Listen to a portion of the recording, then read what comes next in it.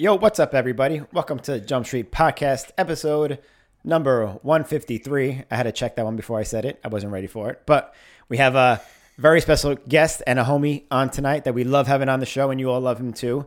What's going on, Billy? How's it going? Not much. Everyone, welcome to episode 153. Super stoked. This is our first podcast of the new year with a guest, and it's cool that we have Sean Kelso to kick this off, especially with everything that he's been doing in all of 2023 and his last thing that he put out, Reflect, 2 weeks ago. That was absolutely incredible. We're going to get into all of that, but before we do, I'm going to give you a very short spiel today. Please follow us on all of our social media accounts. We have a Facebook, we have a YouTube. You can subscribe. You can hit the notification bell. We have an iTunes. If you like what you're hearing, please give us a 5-star review and rating. We also have a Patreon. We have a bunch of new stuff coming out on Patreon.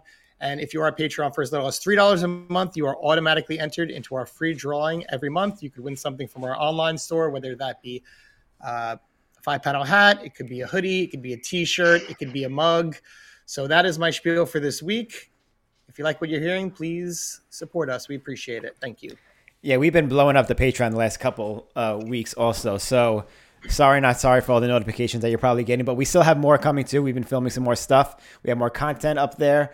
There's going to be a shout out for our new Patreon supporters this week. We have these names: Zuhair C., Ian McGlynn, and Matt Bednarek. Thank you all so much for supporting us on Patreon. We have a WTF this week, as usual, from Patreon supporter Chad Vignel.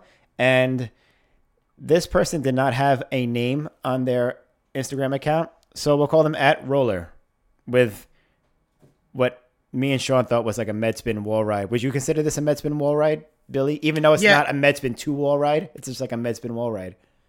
No, it's definitely like some version of Medspin, like a vertical Medspin 360, but also a backflip. I don't know. Let us know in the comments what you think that is.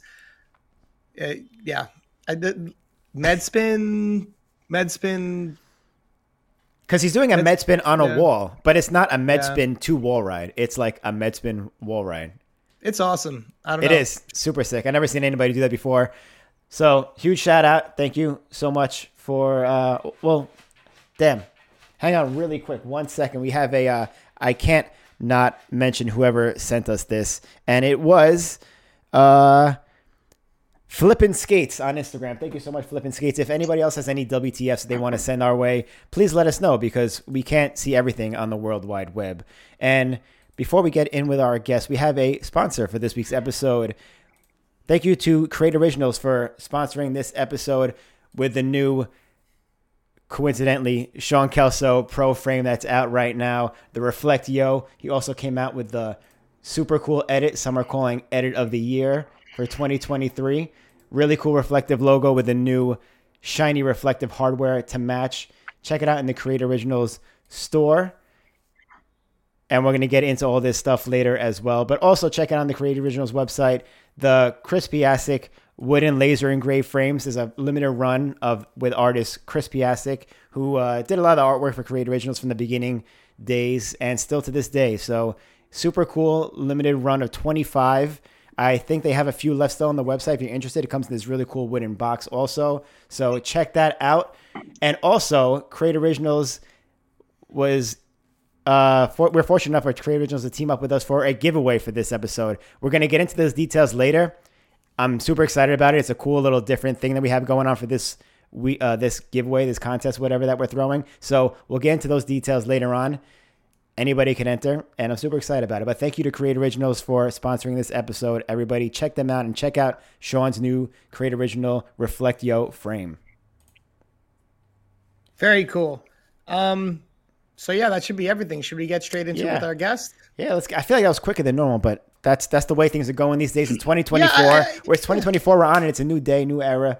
But yeah, let's bring in our new guest. Everybody, not new guest, but our guest for today, Sean Kelso. Everybody, welcome it in. What's up, buddy? Sean requested a special intro song. Oh, nice. I was wondering what was happening. I was like, what's going on? What's up, Sean? How you guys doing? What's up? Good. How are you? I'm doing good. Can't complain besides this kind of crappy wintry weather that we've all been dealing with over here. But, Mm. you know, same old, good. Family's happy and healthy, so can't complain.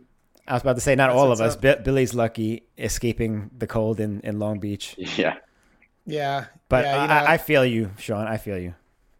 yeah, I know you do. But Saturday's gonna be nice, so we should link up. Yes, Okay, if it says windy out, we'll see how windy I it is. saw It's, that. it's been windy the last few days. I don't. Skating in the wind is not fun. Do you like skating in the wind? It's not something we come I across too hate often. I hate the wind more than like brick cold. Wind Yeah. is absolutely like a turnoff, but if we're just going to a park to do some chill shit, then no complaints. Yeah, let's hope for the best for this weekend because I would like to link up too and get some skating in since it's going to be randomly warm out this weekend. But anyway, thank you for coming on the show again. You're a veteran of Jump Street Podcast by now, but we love having you on, and is good cause because even our Patreon, when I posted that you were going to be on the other day, the comments blew up on Patreon even too. So people love having you on. So that's why we're having you on again. Well, thank you to all those Patreons. Shit. Yeah, I got to go through a lot of these to get a couple questions later on, but we'll worry about that later. Cool. Well, first and foremost, before we get into all the questions that we're going to get into, I got to ask a personal question. So on your the picture that you sent for your portrait for the Jump Street promo that we used today, and your shirt today, one is a OG FR shirt, the other one is like one of the most OG Senate Halo shirts. I remember when I saw the Senate Halo shirt when I was a young kid, like when I first started skating, like this is like 96, 97. I don't know. I thought it was the coolest thing ever. I wanted one. Anyone who had one looked so cool, and it just like was part of the style back then. Are these original shirts or these remakes? These are all original and they're both recent purchases. Anyone who knows me knows I'm pretty like well involved in the vintage world with just finding obscure, whether it's like old Chase NASCAR tees that I kind of rock all the time. But I've always collected anything vintage rollerblade oriented, whether it was like skates or clothes. So I've been lucky enough to find friends that I've met on like Instagram or just random sellers that have access to this. I mean, this is like a mint condition. I'm in shock FRP. about how the condition is the shocking part. It's Yeah. in such good condition. Yeah. I know Yeah. that's funny. So- I sent you my picture of my Peace Love FR shirt. Yeah, That yeah. looks It nuts. was You like almost can't even porn. see the logo anymore. That's how worn it is. So it almost like Billy is right by asking that question. Are these remakes? Because that looks legit. You know. So legit. They've come from someone's personal collection. So I'm just lucky enough to have met these people when they were offering them. I guess I got in at the right time because that Halo shirt was a crazy find as well. I've been searching for that because Billy, I had that shirt when I was a kid. I was Yeah. like, how can I get this stuff again? So I have like homies in Philly who collect stuff too. Josh Weaver, some people know him as Pick and Recycle. He's a gem in finding good blade stuff as well. So give him a follow. Good homie. He actually got me that Senate Halo hoodie. Wow. So I'm The waiting to hoodie? meet up with him. And he got me the hoodie. Wow. I remember like the old like one like it was like they had a green one I think and like a brown one. They had Green a one's like black one. Arlo wore the green one. I think he made that one like famous in like Yeah. the early days too. That's what I pictured too. The green one. When you said that, it instantly clicked in my head. Is there anything on your like vintage skate collection bucket list that you are on the hunt for? Like when you have this, you're like, yes, I can't wait. I can't believe I got this. So same item. I recently just met this lad from Wales. Huge collector. His Instagram page is crazy with like the amount of memorabilia that he collects. His name's Anthony.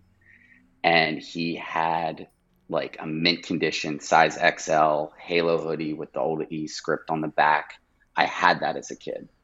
And I just sent him a package today, like filled to the brim with all types of basement stuff. And in return, he is gifting me that hoodie. So it will be on its Oh. way. So Damn. I'll have two Halo hoodies. I was about to say. Is that Crazy. the one? The picture you sent me a picture of that one, right? I think you sent me a picture of one of them. Yeah. You have 2 Halo hoodies. I always, not always, but I don't have them in my possession yet, though. Yeah, no, but it's still gonna be. I was actually about to say that it's finding like vintage stuff on its own must be like its own mission, you know, trying to find like OG stuff. But in the blading world, it's like really fascinating to me because where do you look? Do you look on like traditional like vintage pages? Because I feel like that is like more obscure than that, and like the blade shirt vintage market, you know? Absolutely, and sometimes like sellers don't know what they have. So if you like are just on like Depop or Grailed or even eBay and you're, you know, I don't want to give away the secrets, but it's not too much of a secret. You type in like vintage rollerblade. I mean, you can kind of explore what's out there. But like I said, like this came from like a true skater. But sometimes you'll just get lucky, someone not knowing what it is. Like I got the Ill Will, the ripoff of Goodwill long sleeve from some seller, and I threw in an offer for like $40, and he was like, "Accept." I was like, "Yeah, I'll take that." Insane. Cool. Man, one day we got to try Austin to like go to like Arlo's like an on-site like Jump Street like wardrobe collection. I bet you like Arlo has a ton of like sick stuff. Like I wonder the blader with like the most vintage stuff. I'm sure Sean's getting up there, but I wonder like if the OGs kept any things, you know. That's a good question to ask these people. I know scented pants, like, you know, things like that. Tracy White has the Blade Museum. He has a lot of that stuff also. Even at Bitter Cold Modern Skate Park, they have a bunch of vintage stuff. Remember like the showcases at the lobby when you walked in? That was pretty cool. Not so much like clothes and stuff, I guess, but they had a lot of like crispy CDS Detroit grind plates in display, like fresh like tarmacs in the display case. So people have these things too. It's kind of cool seeing them. I always wanted recently I've been wanting like the original Be Unique shirt, like the regular B with the 2 lines on it, like the original blue and white one, I think it was. I wish I kept them, like just that shirt anyway, but that's like the only vintage thing that I've been looking out for. I always wanted the Halo shirt too, though. That's awesome that you got those. I still have a rack of all that old Be Unique stuff at my parents' house. Yeah, I have some still in packaging. Yo, can I get one? Do you have any other do you have any of the regular B shirts? Yeah, definitely. I have to go because we have to pay Mr. and Mrs. Kelso a visit too. Go mess up the basement with some slider bar setups. Yeah, about that. Eat all their pickles out of the fridge. That too. Austin keeps his dog tag in his wallet. He still has the. I think I took it out of the wallet.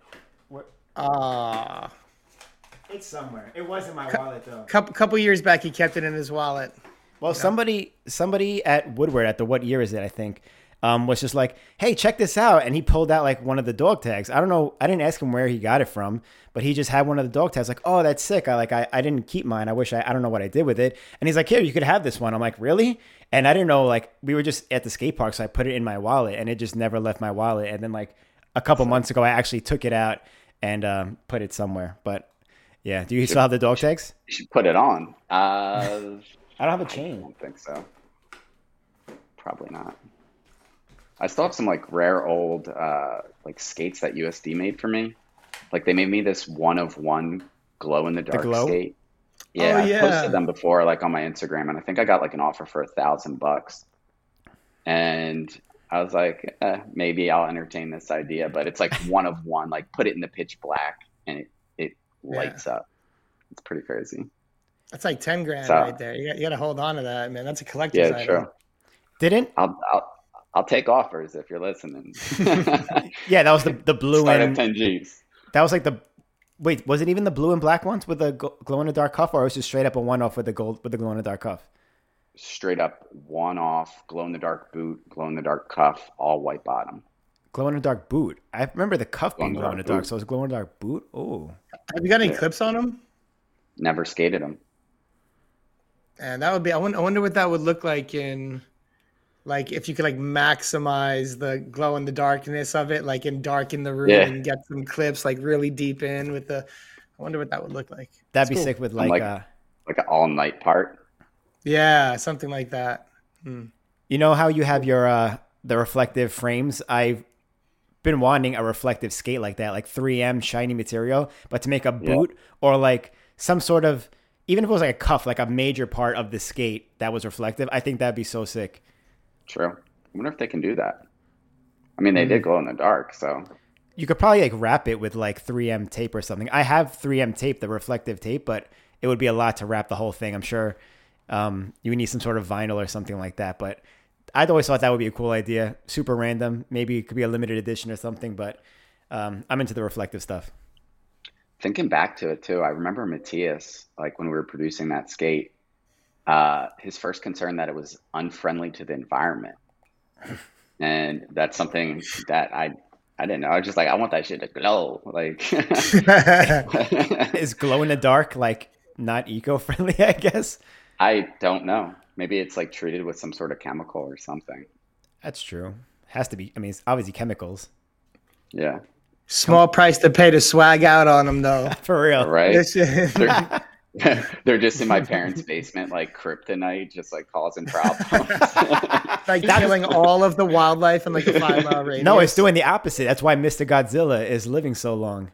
Yo, good point.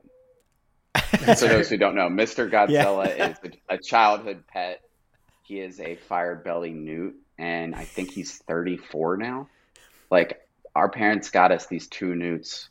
I didn't even have a memory yet, I don't think. And the dude's still living, just trapped in a cage, like this much water. It says they can live up to 30 years. So Mr. Godzilla has good genes.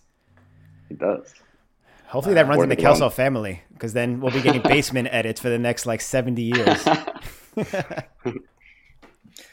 Yeah, you guys had like a really busy year again. Like you and your brother and you, and right before the year ended, you guys put out 2 parts simultaneously. Got a lot of attention, got a lot of feedback, and it came out incredible. I gotta say, man, that was like some of the tricks. Like it amazes me how it keeps on progressing and getting better and better. But what was the process for that like, and the thought process behind everything? Well, thinking back to the beginning of 2023, we started out with Zephyr. We basically tried to make like a them collaborative video, and I made it interactive with the theme of Mega Man 2. So we tried to include as many of them skaters around it, like even though it was like little snippets, like PNGs, like flying around, kind of wanted to make it look like the video game when you choose the actual character. But the process of that was just like, it's cold, it's winter. What's the easiest thing to skate? It was park. So we started the year out there. When spring arrived, we jumped into the Bacethem project. We both had like burner skates, we called them. So we were both like filming IG content while we were secretly skating the pinks and filming Bacethem. We thought we were going to have all year for that project. And then John hit us up with like a 2-week deadline. We're like, oh, okay. So I remember when we hit that, we just went wild. I think we skated every single day for 2 weeks straight, just trying to collect as much as we possibly could. So kudos to Colin, because I think he works well under pressure. And kudos to myself, because I guess I do also. But that it was a weird launch because we weren't ready with the gear. That came out way later. It actually came out pretty recently. But that was obviously the first street thing we did this year, and it came out really early. So we had a ton of time to create something, which eventually became my Reflect part and Colin's solo part.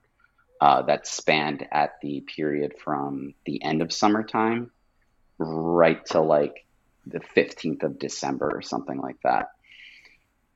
And we didn't know what we were doing, so there wasn't like a process or a thought behind it. We toyed around with the idea of making a together video. I'm happy that it ended up being my Reflect part promoting the Create frame, which I love the way it came out, and Colin just had his part all to himself. Just here's Colin and some them skates just ripping.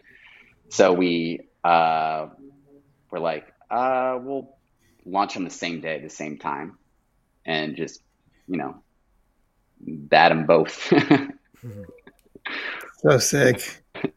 Yeah. I think it's such a sick way to do. Oh, sorry, go ahead. I was just going to say, we didn't even like plan for it to come out like at the end of the year. I guess like sometimes with all like the SOTY stuff and all the awards, like people think that you're just trying to go for that. But realistically, it's like it's winter and it was already getting slow. We were dealing with constant rain, high winds. So it was just like time to wrap the project up. And I think that's when we were like, it's time to just put this together, get it out. And it came out awesome. So I'm happy. I was about to say, whether consciously or not, that's a really sick way to do it. Start off the year strong with the big edit and then end the year strong with the big edit. That's like, that's consciously or not, that's like a really good model and like a really cool way to do things. And yet, like, yeah, everything's incredible. Just like the amount of content consistently that Basement's been able to put out over the years is just really awesome. Like, you know, I'll go to Bellino's sometimes before we skate and we'll just like watch like a bunch of Basement stuff because it's all there. So much is like new coming out and it's always worth a rewatch. The rewatch value is really high.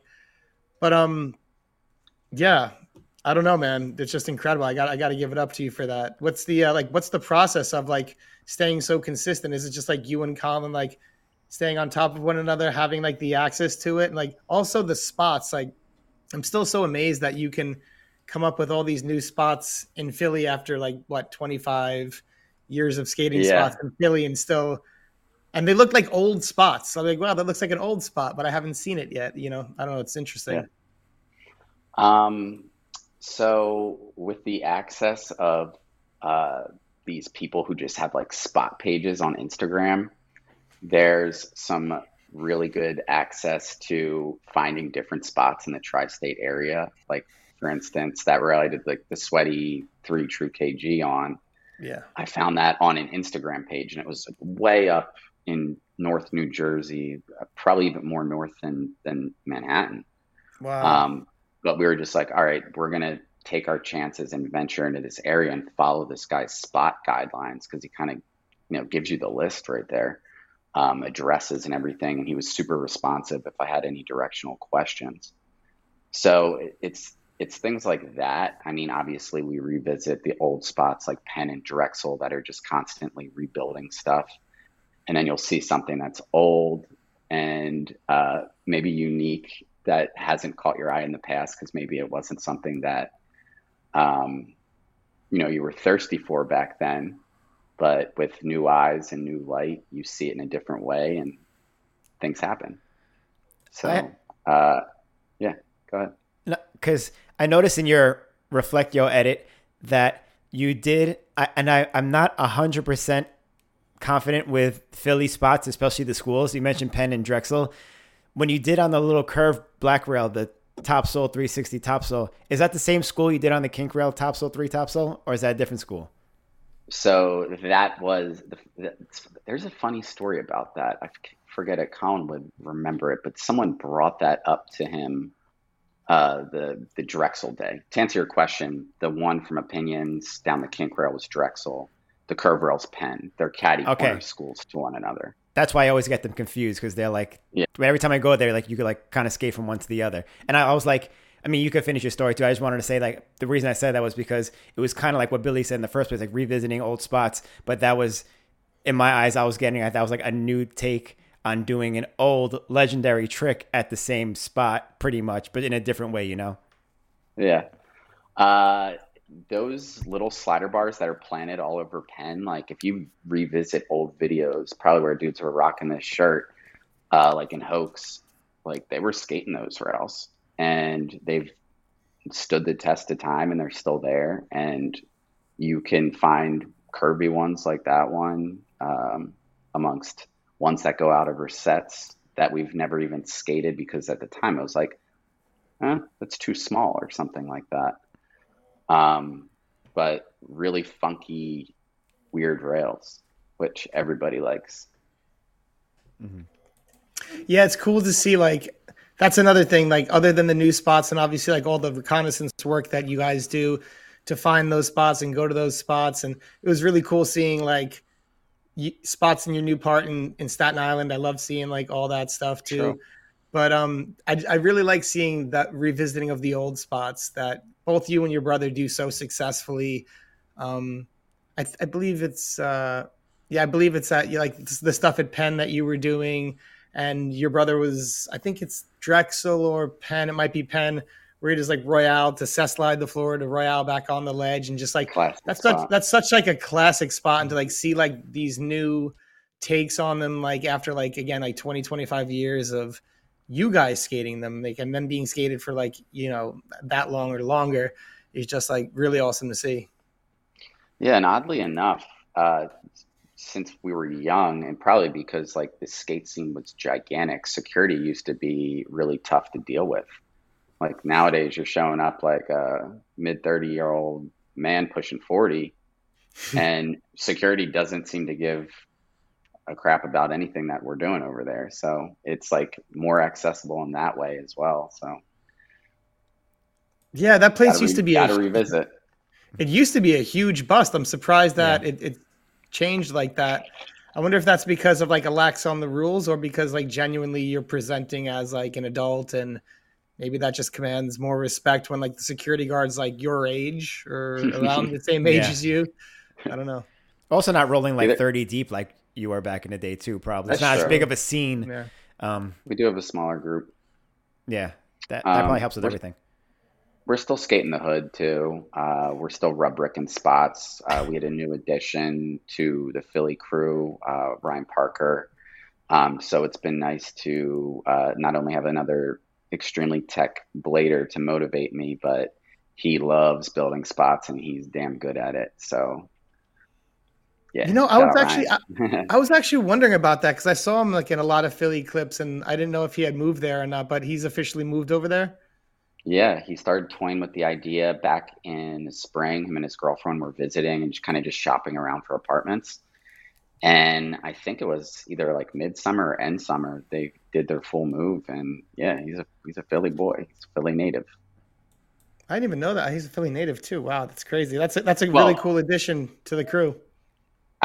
He's not actually a Philly native, but now he is. Now he is. He's local. Yeah, that's what's up. That's a really cool addition, man. His like skating is, I think, fits right in. Like obviously very his own, but it fits really well in with you guys as well. Like just like his approach. Yeah, I think we have this like untalked about battle on Payne's Rail at this point, because like he'll go there and film himself and do all this like messed up shit, and I'll be like, Arr. Sick. You're like, yo, that's my that's my spot. I'm about to go there dolo and set the tripod up. That's dope. Honestly, that I was doing that so much. I think like Spacement 2 times, like after work, obviously when it's beautiful out, I was hopping on my bike and just riding down there and like skating that spot almost every day. And there was like a blast of consistency that happened within my skating when I was doing that nonstop. Obviously the warmer weather makes that happen. So yeah. That's what's up. Yeah, Payne's is a good place for that too. It's like a training ground in sure. every aspect. It has like the beginner stuff. It has the intermediate stuff. It has like actual rails and ledges there. You guys are lucky to have that. And I was even when I think it was after the Invitational when I think Witzman went also to Philly, and it was like there was like a picture of you, Michael Witzman, Ryan Parker, and I was like, this is like the ultimate crew right there, because the way you guys all skate together, you guys are all different but very similar in the way you skate, and the style. And it was like it looked like it was meant to be that you all connected for that one session or two sessions, whatever it was. Yeah, that was a cool time. He came out with Air Manatee for I guess a time in the winter prior to after the Invitational as well. It was cold as shit, but yeah, I remember skating. I think I made a little piece for Michael at Payne's Rail during that time. And then he came out and he stayed with Parker while Parker was living here, or obviously is living here. And I think they were working on something specific for their sponsor. I don't think I've seen the footage though. Yeah, me neither. Dude, I think that's the missing link of the crew. Colin, Sean, Ryan Parker, Air Manatee. That's the next basement piece. Man. Just flip the script on him. Yeah, I'm telling you, man, that'll just be just hit him with a curveball, surprise him. That'll be his stair ride was epic. Every time I talk to Michael, he like brings that up somehow, and it's like he dies laughing telling that story. I felt so bad for the man because like if you go to the art museum, it's always crowded with so many tourists. And like here comes this giant man in like 30-degree weather, shirt open, like looking like he's known what he's doing, which no disrespect, dude. Like you do know what you're doing, but comes flying down for it. Extra confident though. Yeah. Dude, he did it twice too. It was like the worst fall I've ever seen twice. Yeah. It was so bad. Damn, Air Manatee, we love you. That fall is epic. Yeah. But he's been posting a lot of like regular skate stuff too recently, which is cool to see. He's back on his shit now. It looks like. I saw that. Yeah, that's what's up. So I thought it would be cool to touch on this. We were talking about it before the podcast, but as someone who obviously a big part of your eye in skating, not only is, as we touched on for a minute, touches into fashion, but also touches with like the videography that you've been like has been intertwined with your skating and your vision for years. We were talking about like some of the work and release, some of the new things that have come out in 2023. And we touched on, I just saw Brain God for the first time yesterday. I saw like a piece of it a week ago, but I didn't get to finish it. I had to come back home. So I saw like half of it, but I sat down yesterday in my living room, watched it from top to bottom. And I was really impressed with the attention to detail, like the work and like just everything that Drew put into it. You can see that he put a lot of work into it. I was wondering if like you could, share your thoughts with that and we can kind of like touch on that for a little bit. Absolutely. And I feel like I'm always on here giving Drew some props. So here it goes again. The way he has like a superpower of capturing the presence of like the skaters or the subjects in his films. And I think that the way he put this one together was like truly a masterpiece. And I think that, arguably some people might complain about like the skating or the tricks. Maybe it's not on a level of expectations that they, might want to receive. But again, back to how he captures it, the soundscape of that film. I watched it in the dark, headphones on the first time I watched it, put the phone away. And I feel like that's like really how you have to watch that film, is paying attention to it in every detail. You can judge the skating the way you want to judge the skating, but truly wonderful work, masterpiece of a skate video, capturing personalities, the music, the sound. I mean, I could go on and on about Drew and his ability to make people just look cool. I think about it looking back into skate videos that made me want to skate, and I wasn't necessarily like judging the skating. And when I was watching like VG4, like I liked it. It looked cool. These were the guys that I wanted to look like. Right. And I think that he creates that feeling. He brings out that emotion. He makes me love skating when I watch this film. And I'm proud of him because I know he's just a dude like me and my brother. You got busy lives and you're putting your effort, your time and energy into creating something that's special. I mean, no one can touch that one, in my opinion. I mean, again, skating's up for debate amongst people, but that project's crazy. Yeah, I mean, I gotta say, like, again, like you can tell like the amount of detail and to each clip and thought that went into each clip and how it all played into the video. And he definitely created a feeling and an emotion there. And as a New Yorker, like seeing like how he utilized some of like the looks of New York in the video, like he had a shot along the bridge where it had like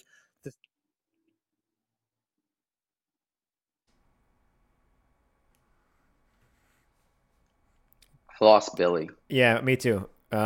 Billy, we lost you somehow. I think I There we touched go. my mic. Okay, there we go. And it's It was very only for sensitive like, and it goes was only mute. for a few seconds, but yeah.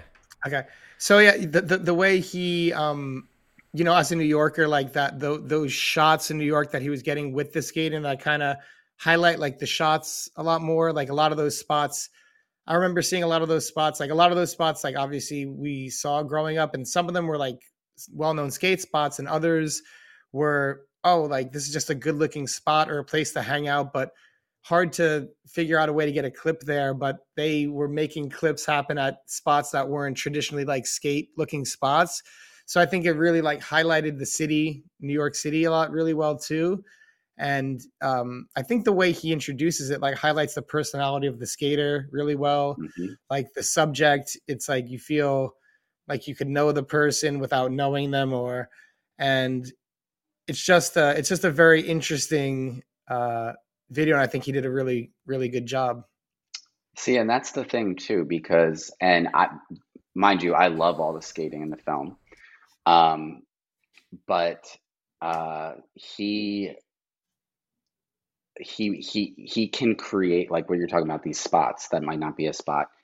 The way he films it, the way the guy is doing the trick, there's just something there's something going on that's like deeper than like a simple topsole. Um, he is just a master at making his people look fucking fantastic. It's truly a cool piece. I got a preview of the Tate video too from Tony Cheetah. He let me watch it once and then he deleted the link. But no comparison in the two videos because they're so completely different. But I think Tony captures that idea as well, where it might not be like, even though half the skating is like super progressive, super weird. He also does just a great job of capturing like a crew vibe. And it really stood out. Like it looked like, I mean, his video is 40 minutes long too. And it looked like everyone was having so much fun. Like Ritter, Junkyou is up in it. Moopy's clips stood out. Alex has some crazy shit going on in it. So yeah, to those two projects, I am so impressed that both of them took time and patience to create them. And you asked a question earlier and about like our process. And, sometimes we have to meet deadlines because we have skate coming out and things like that. Colin and I are a little bit more fast paced with our work. And, I get envious sometimes of like these projects like these because they don't necessarily have like the expectations of when they need to come out with something. So they really get to take the time, like the old school videos we grew up and loved. You never knew when the next one was dropping because people were taking their time. And so a completely different process, but one that should not be overlooked and one that should be respected. And I encourage people to take their time with a video project. And I mean, you'll have to compete with these two pieces. So good luck. I hope that sometime soon, Colin and I could, work on something that's maybe a little bit longer drawn out, I guess. But we'll see how it goes. We like putting out shit quick too. We skate a lot, so we're gonna drop it. I feel like skating needs both. You know what I mean? But the fact that people are taking the time and putting that time into those longer projects is like, especially for like us as like skaters from that generation where we're used to seeing those longer projects. It's like very important to see. And I didn't even know that Tate was coming out with something, but I'm sure it's amazing. I'm looking forward to that as well. Really cool. It's like a Sega Dreamcast game gone skate video. Like really cool animations, really fast, funky music, and obviously just good skating from everyone who was in it. I love these not newer, but like I feel like there was a time where these longer format videos, like nobody was making them, right? It was just about the quick Instagram clips, maybe like a 3-minute edit on YouTube, whatever. But you see them more and more now, and I love them because there's so much more, in my opinion, like of an occasion. Maybe it brings back the nostalgia of us like watching skate videos back in the day, but like with Nemo's video, Plastic Butchers comes out every year. Like Sizemore makes his crew videos, which are relatively long, like 30 minutes or something like that. I'm seeing them more and more, and I love this. That would be sick to see like some sort of Philly or basement related, at least like half hour, 40-minute type of thing where like everyone can sit down, because usually those shorter videos, like you could watch on your phone, you could watch like on the go, whatever, and you kind of, it goes in one ear out the other. But when these longer videos, I make it an occasion. I know other people do too. Like I hear firsthand other people, like they sit down in front of the couch, they like eat dinner like while they're watching the skate video, and that's kind of like a whole different experience than just watching a clip on your phone, you know? On the topic of Drew, he said to me once, I forget what project that I put out, but he was like, integrity, Sean, integrity. And it stuck with me because, you know, I mean, Colin and I are always being super choosy with what clips end up in the final part of it. We collect a lot because we skate a lot again, but it does come down to like, you don't want to rush a video project, especially if you're promoting something or a brand. You want the vibe to be right. And sometimes, you know, taking the time for the vibe to be right makes it right. You know, I toyed with multiple different songs for my last part and ended up choosing something that was kind of completely out of my sound element because the vibe was right. Yeah. Yeah, that's kind of fun though. I like when that happens. We did that, me and you, Billy, a few times with your sections back in the day.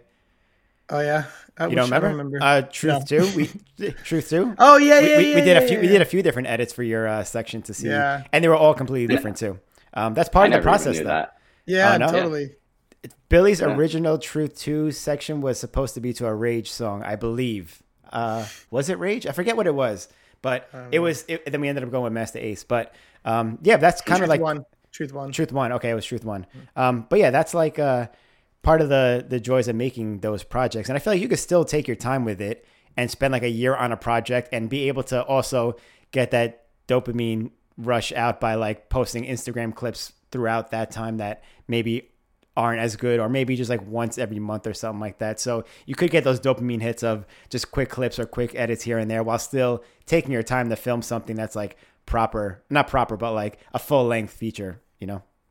And that's what we were doing with Bacethem pretty much. Like I said, we had like the burner thing going on. We ended up making those like short reel style pieces of content for them skates in the midst of filming Bacethem, but still, you know, posting clips and burner skates or whatever it may be. Like there's a way to collect and take time and be choosy, but still be able to promote yourself or promote your sponsor at the same time.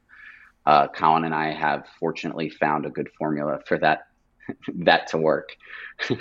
Probably because we live a block away from each other and we're just always trying to skate. So lucky me. That's the way to do it. That's the way to do it. Yeah.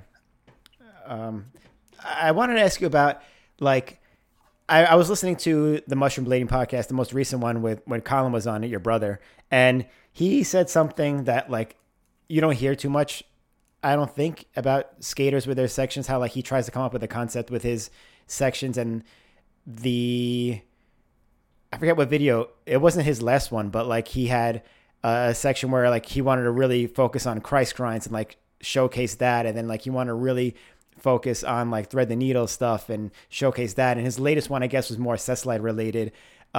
He seems to come up with those concepts all the time. Like your skating is super solid and you could pretty much do like everything. Do you ever like try to do a section and like, I'm going to focus on this aspect of my skating or skating in general to showcase per that edit? Good observation on Colin, because he definitely was going for a theme that was Cess heavy with this last one. And Colin is a different breed when it comes down to like filming video parts, because he gets so laser focused into the idea that he's trying to say something with his, like, we call it a time capsule, if you will, his part of that era. So yeah, he's a master at that. I not so much. I kind of just am like a freestyle dude. I really wanted to get as tech crazy as possible with this last thing. And obviously, when you're in the moment, and you're going out and you don't know what spots you're going to find that day. You're going to see something that might just catch your eye. But I was focused on some tech heavy switch ups. You'll see them in the video. The ender, the switch up around the curve ledge, amongst a bunch of other things I got going on. So tech heavy. I think that's been my focus for quite some time in recent years. No, yeah, I love the tech heavy approach. It's always something, and that's the thing that impresses me, that it's always, you're still coming up with maneuvers that I haven't seen before, and always something new. And yeah, and obviously, like, not only on like your on pains and all this stuff, but everything from like reflect was just like out of control, just like brand new stuff. The sweaty up to like full cab kind grind down, even like some ideas are really poignant. When you go to like the spots, do you like have an idea in mind, or do you just come up with it like when you're there? The ender spot where I'm skating those rails that we were unable to skate for so many years. It was a pretty bad project on the outskirts of Temple University. They are probably torn down by now. So anyway, they got completely emptied out. The place became abandoned. And I had been doing those true fish switch top horn tricks like on Payne's or like at 8th and Brown. And I had written down in my notes to go there and do that trick. So some of it's planned out. A lot of it isn't. The fakie torque fish backslide true mock torque fish. We had to go there 4 times for me to get that. And not because I couldn't do it. It was just pouring rain every single time. Even on the one I land in the part, you can see how wet it is there. So some things are planned, some things are freestyle, some things are environmental. Environmental being the basketball hoop that was broken down. That's like a school right behind me in the neighborhood.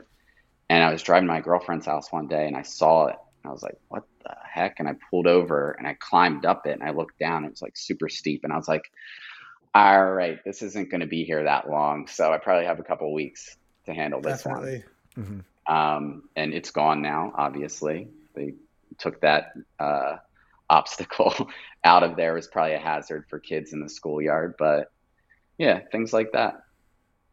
Dude, say those are the best spots that like you do your tricks and they're gone and like no one could ever replicate them again or do anything close to it again. And you kind of like had your moment there. That was kind of it. I remember you posted about those rails that you did your ender on for the last edit, the little rails with the grass on it. Did anybody get those rails out? Did you ever get them? You wanted to save them, did you? We had a crew. We were thinking about trying to save them, but the amount of work seemed pretty crazy. I had a guy who could cut. I had a guy who could transport. And then we had the guy in the chat too who actually built the Payne's rail. So, which was funded by Bladers, by the way. So shout out to the Payne's rail, the famous one. But no, we did not take them. It's the last time I checked to see if it was still there, it was all boarded up with gates. The rails were still there, but you just couldn't get in. Probably gone. Mm-hmm. But we got enough slider bars around for days, so we're good. You're saying the slider bar that you skate at Payne's was funded by Bladers? Yes. How did that happen? There was like I'm not a Facebook member, but there used to be a thing like Roll Philly on Facebook. And there was a South Philly native guy who, I guess it was probably his idea to put a rail in. And he just set up like one of those, maybe it was a GoFundMe, maybe it was just like a separate bank account or something, a PayPal. But we all donated to it. And then he made it happen. Blader built, Blader funded. Crazy. You would think that at like a skate park, like all the obstacles there were like provided by the city, but yeah, just like a Blader showed up and like was like, no, we need like this rail here. That's sick, and then made it happen. Yeah, that's pretty funny, that concept. Yeah, I'm not even sure if they got permission either, because like Payne's is a foundation. I don't know if they just went in there and started breaking through the ground and put it in there, or if they did get approval. I'd have to figure Who's going to that one stop out. them? But nobody. I mean, Exactly. either way, they did a Oh, yeah. great job, and I Oh, don't yeah. I don't even think, short of the people who like built the park, you wouldn't even be able to tell that it was an addition. It like fits into like every aspect of the park. Like even the material of the rail seems to like Yeah. fit in with the other metal materials at the skate park. But yeah, wow, that's really cool. Yeah, it's got to be funny for like, Yeah, I feel like what are you saying, Sean? go He's ahead. I delayed. was just gonna say, I feel like half the time we go there and we just swarm. Am I delayed? You were, but I think you're back. Hello? You're good. Cool. All good. You shoot, Austin. I was just gonna say it's probably Billy brought up that concept where I was like, that is pretty funny that there's this whole park and Payne's is massive too, one of the biggest parks I've ever been to, and like for workers or whoever is in charge there, like they walk by and like, nope, this wasn't good enough. These kids still need to add something in and make something in there. And I've been wanting to do that at the graveyard too. Like all of us here in Staten Island been wanting to add more stuff there, but it's a lot of work. So the fact that you guys or whoever was involved did that is awesome to see that because, it's always cool. No matter how long you skate a spot, you're always going to want something different there, something new, something to freshen it up. And that's a good way of doing that. Yeah, and I feel like every time we go to Payne's, we almost just like swarm around the rail now. We don't even experience the rest of the park. That's how it was for those Tuesday night skates. We would go there and skate just half the park. And I remember like after the third or fourth time, I'm like, damn, we got to skate the whole other part of the park. Like there's so much shit Yeah, here. That park is so fine good. tune our other capabilities. Yeah, you guys have everything mastered. So no matter what part of the park you skate, you're gonna master it no matter what. But that aspect of the park is really good, though. They have everything there, like not only the rail, but like the benches and the jump on the bench, so that like they have everything there. So I think that's a good area to get stuck at. Like the other stuff is kind of the kink rails, like the kink ledge, the double set. It's kind of like I don't know, more street-y. The other one's more like plaza-y, But Yeah. I got Yep. your back, man. So let's talk about music really quick. I know Sure. before this, you said it's been a while since you've been doing your music, but let's talk about a bit about your music and then music as it relates to skate videos and what you like. So how's it been with your music making? Thank you for asking because it's kind of one of those like little hobbies that I've been doing for over a decade that I still don't feel like I'm that good at. So I like that aspect of it because I feel like I'm constantly learning. I definitely have a pretty specific music taste, which comes down to like you're like the funk style, like based off of like 3 6 Mafia, kind of almost like horror trap. So that's the kind of the stuff that I am making currently. I met a NYC blader who now lives in Florida. We are working on a little collab project. He goes by Dat Shavir on Instagram. Really cool dude. He's been teaching me a lot. So it's fun to like come back to the basics like it was when I was learning skating and just like kind of gromming out and just like absorbing everything I can from this guy. So That's so yeah, sick. I'm a noob, kind of, even though I've been doing it for so long. I don't know. I feel like 10 years is like that's like the base you need in like any practice. Like I feel like 3 to 5 years, like anything like skating, music is like where you start getting like, okay, I know how to like use these instruments better. And then 10 years is like when you're like, okay, I've been in this for a minute. And then anything after that just goes to like levels of mastery, But Right. wow, It then comes to like idea generation at that point. Like you've gotten good at it. Like now, how can you like refine your style and become something different or something that makes you unique in like the oversaturated world of music where there's a billion people making the same kind of sound. Even though the sound that I'm into is pretty underground, there's still tons of music coming out in that world. So what makes you feel like a noob after you've been doing something for 10 years? Because Billy made a good point too about like after maybe 3 to 5 years, something like that, you kind of like hit a point, you reach a level. But 10 years is pretty long.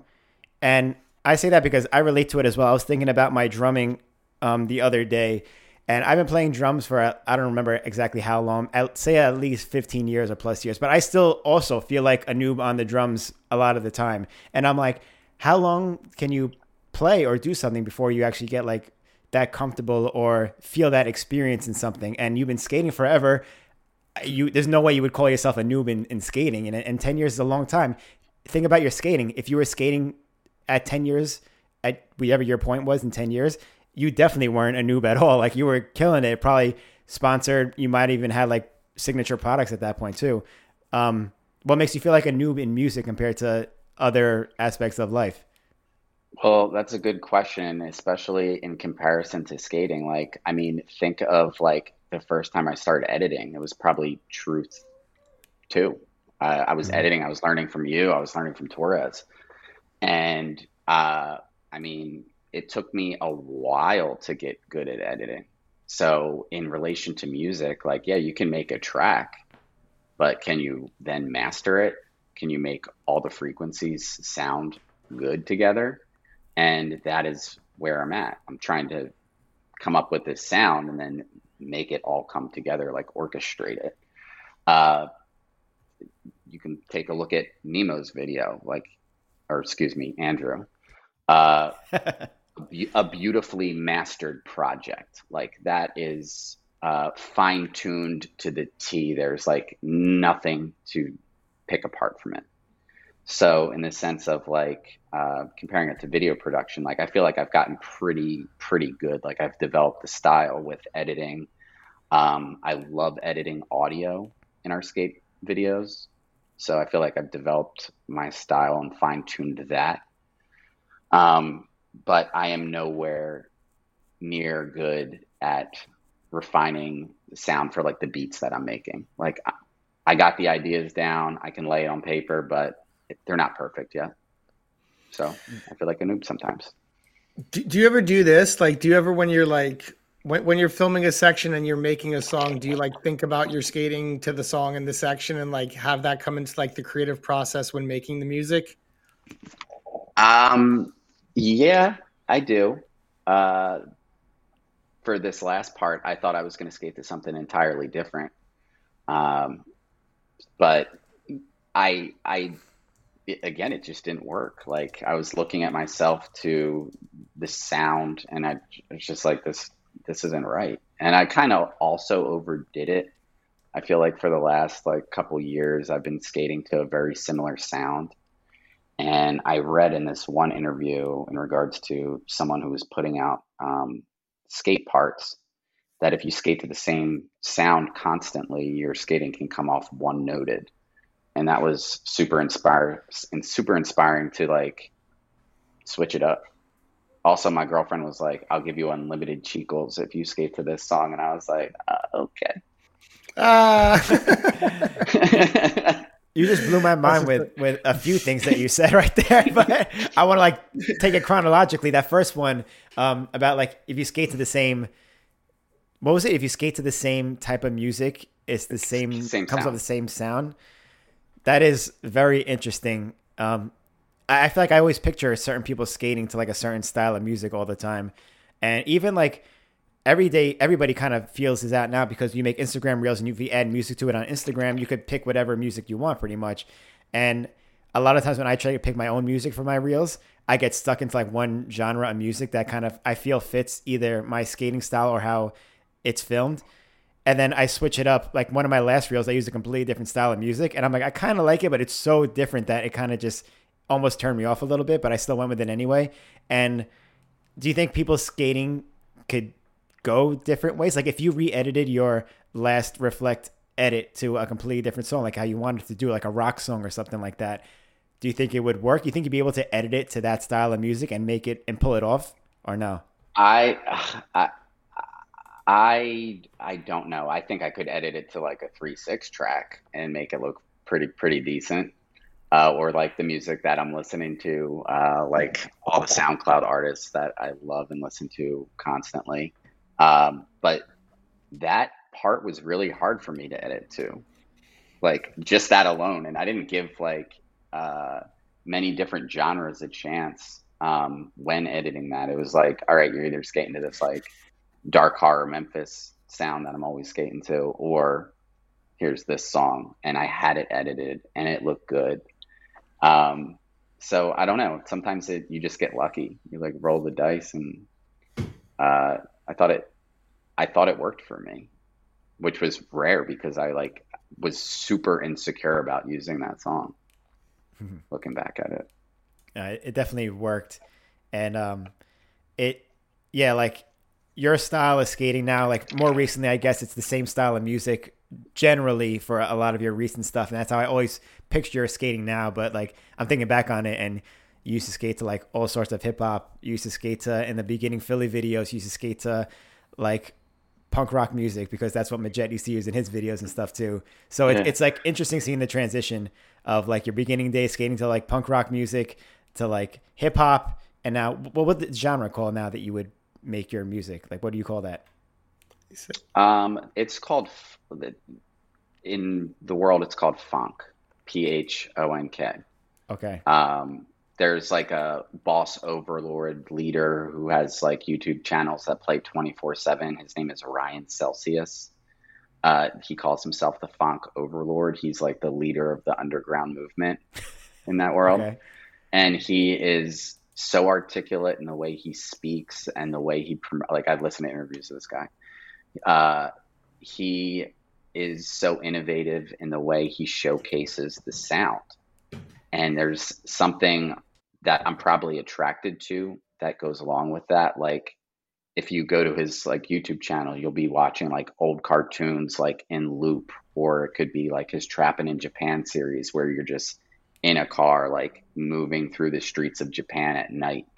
And when you're listening to it, you're like almost feeling the vibe.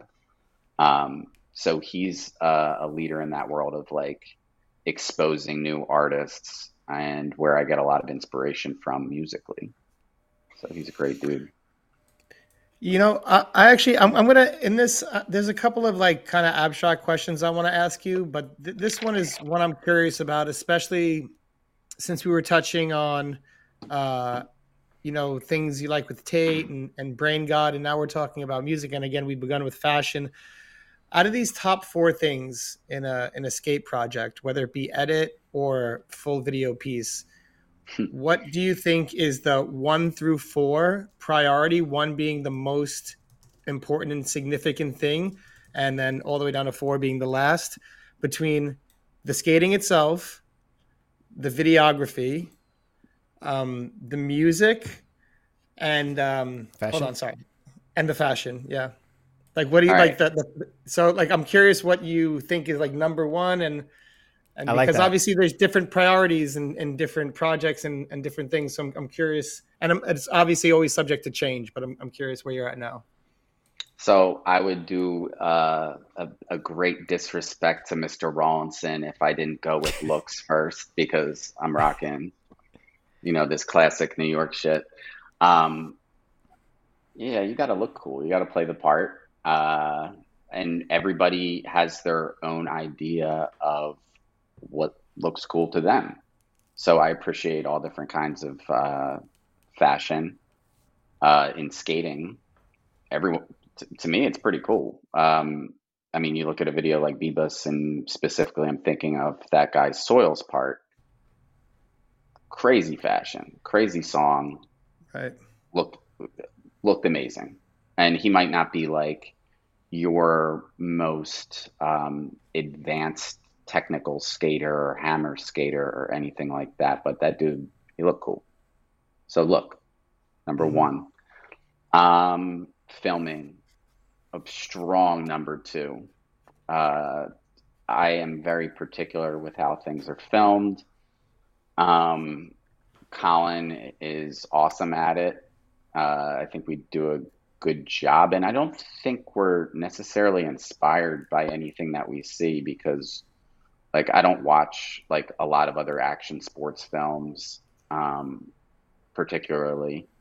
I think we just have been holding a camera for 30 years, so we just like have this like I almost, it's like second nature on how to capture Colin.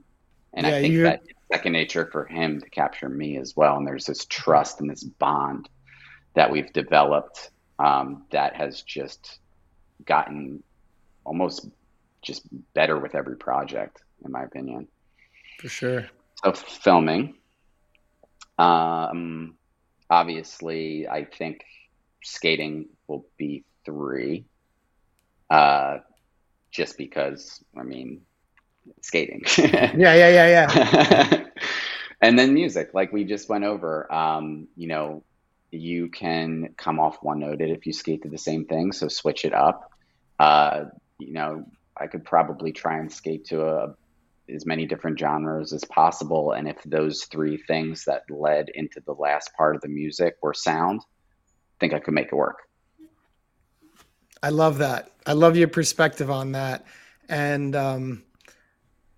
I think I have to admit, like it comes off that way, and I agree in that way. And it's actually making me self-conscious right now. I got to get on my fashion game, bro. But it's true. Like Rawlinson said back in the day, I think it was Hoax 5, you know, you look good, you skate good, you know, you only skate as good as you look. Yeah. And that's the one. So that's, I love that mentality behind it. And yeah, I think when you change the focus, or you can see within each video and within each project what the focus is and what each element can do when it becomes the focus, and how it can like get across the screen to different people in different ways and have different effects and emotional reactions to everything like that. So yeah, I think that's cool. I really liked your answer.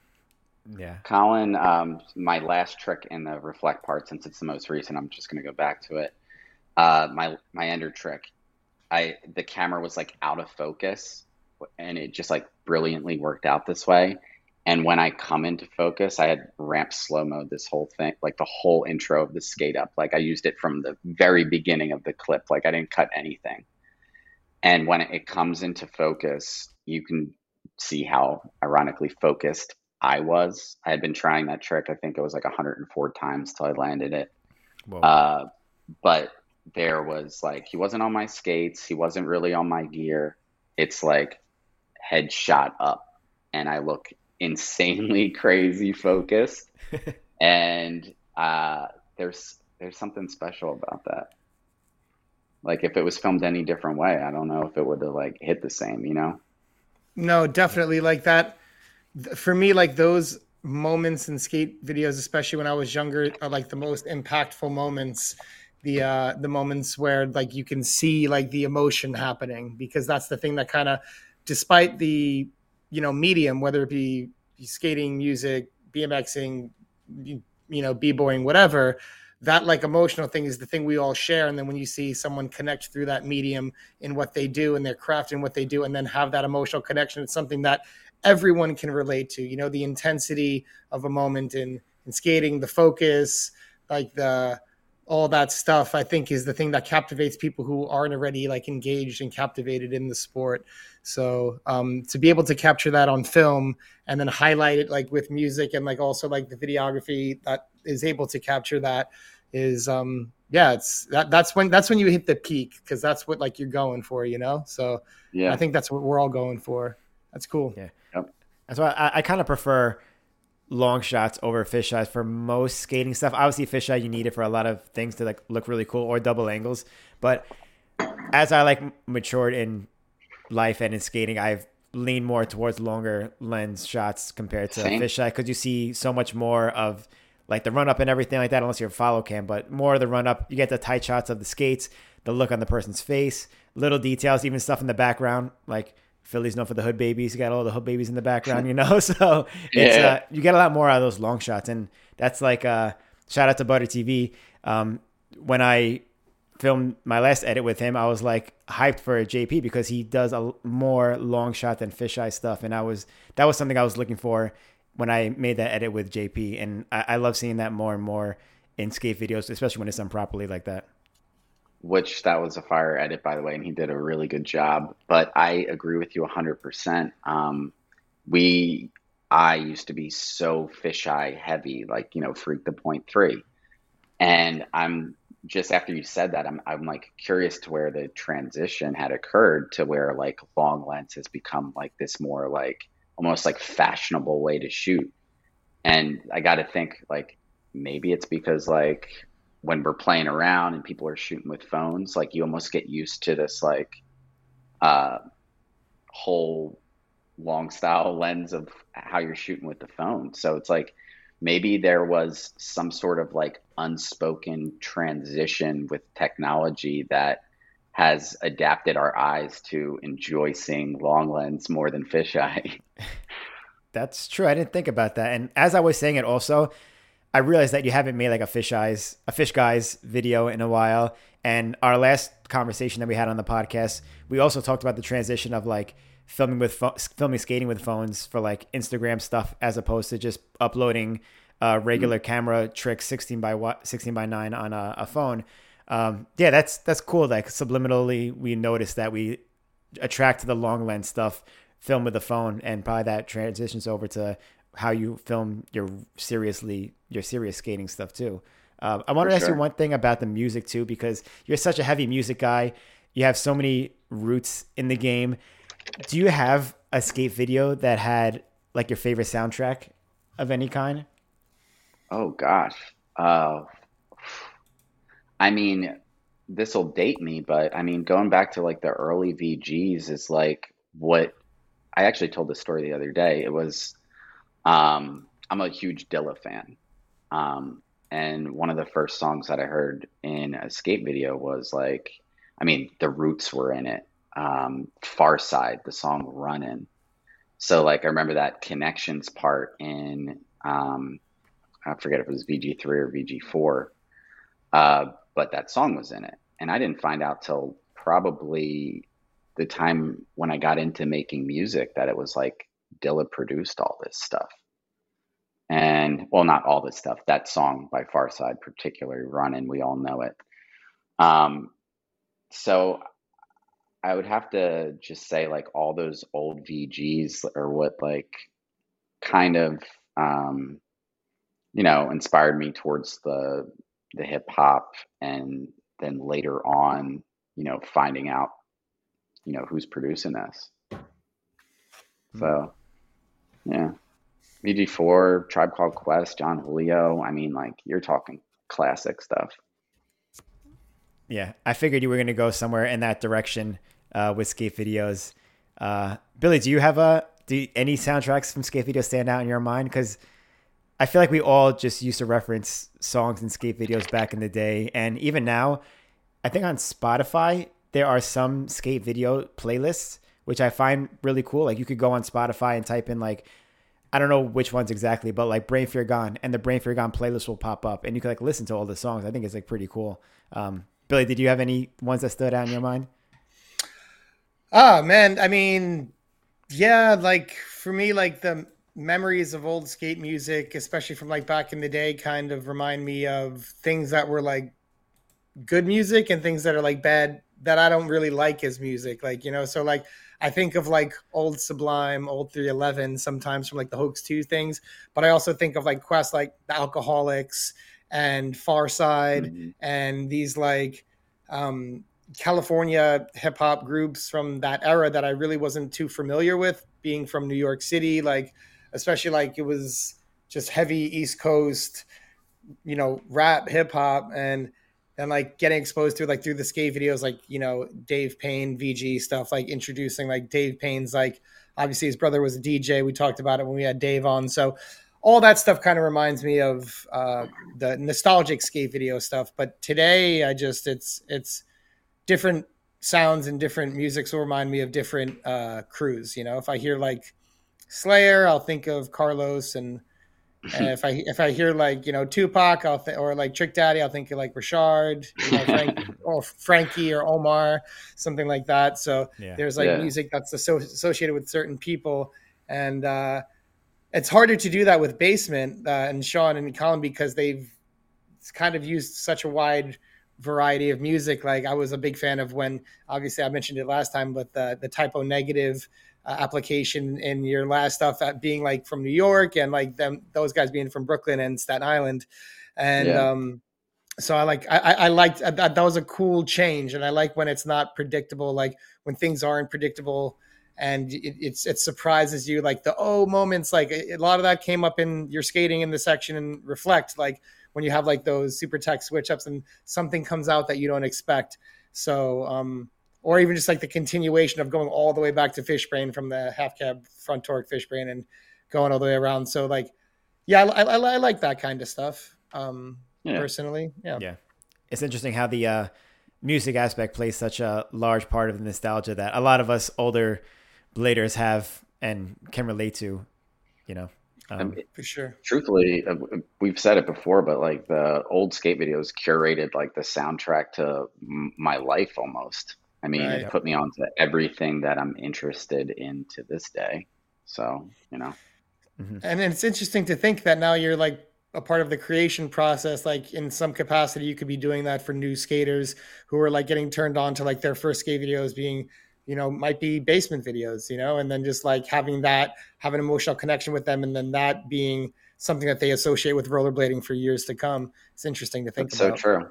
So, Yeah. so true. Yeah, you got we kind of touched on it on the last episode too, but like to come out with like basement soundtracks of some sort, or like vinyls or something like that, of like soundtracks to like your guys' skate videos. To I'm sure a lot of people just like to listen to it anyway, but it kind of like solidifies that aspect of what you do and how important that is to skating. I think that'd be like a cool little touch to Basement's flair.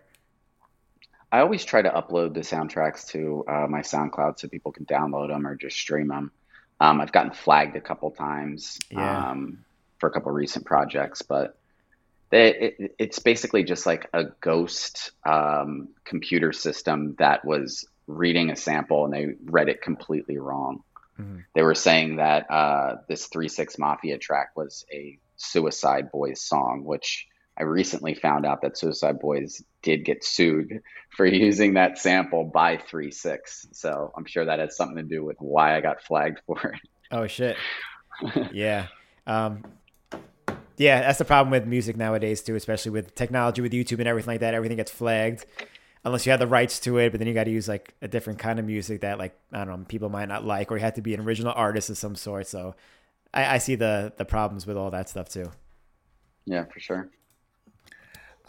Sean, so in a little bit, we're going to get into some of these Patreon questions. People were very excited to have you on, so we have a few lined up. We're going to touch on a few in the group chat, not too many. But before we get into that, I have another one of those kind of abstract questions for you. Shoot. So on the last episode, we had a prediction for what could happen in the future of blading 2024, but also beyond that. As someone who's been involved for so many years, and I believe we've talked about this before, but I feel like the perspective on this always changes as blading is ever changing. What do you foresee with, especially in light of like all the different skate videos and different presentations being brought forth, and like after all these years, we're still seeing new takes and new perspectives and new approaches to skating and how we prioritize the tricks that we do. Where do you see the future of skating going? I guess, and it's up to you how you want to answer. It could be the near future or the far future, but what do you see as the future ahead? Well, I love that question because there are so many different styles of skating that I love and appreciate. I tend to stick to more of I mean, I'll get a little funky here and there and mix it in, but I would say I have more of like a standard approach to skating. I might escalate my ability a little bit much to take the standard to a little bit above standard sometimes. Um, but, and again, I appreciate all the nuances and all the new stuff and the new ideas that are coming out. Probably, especially with the advancement of technology, new wheels, new frames, whatever it might be, that help facilitate that kind of skating.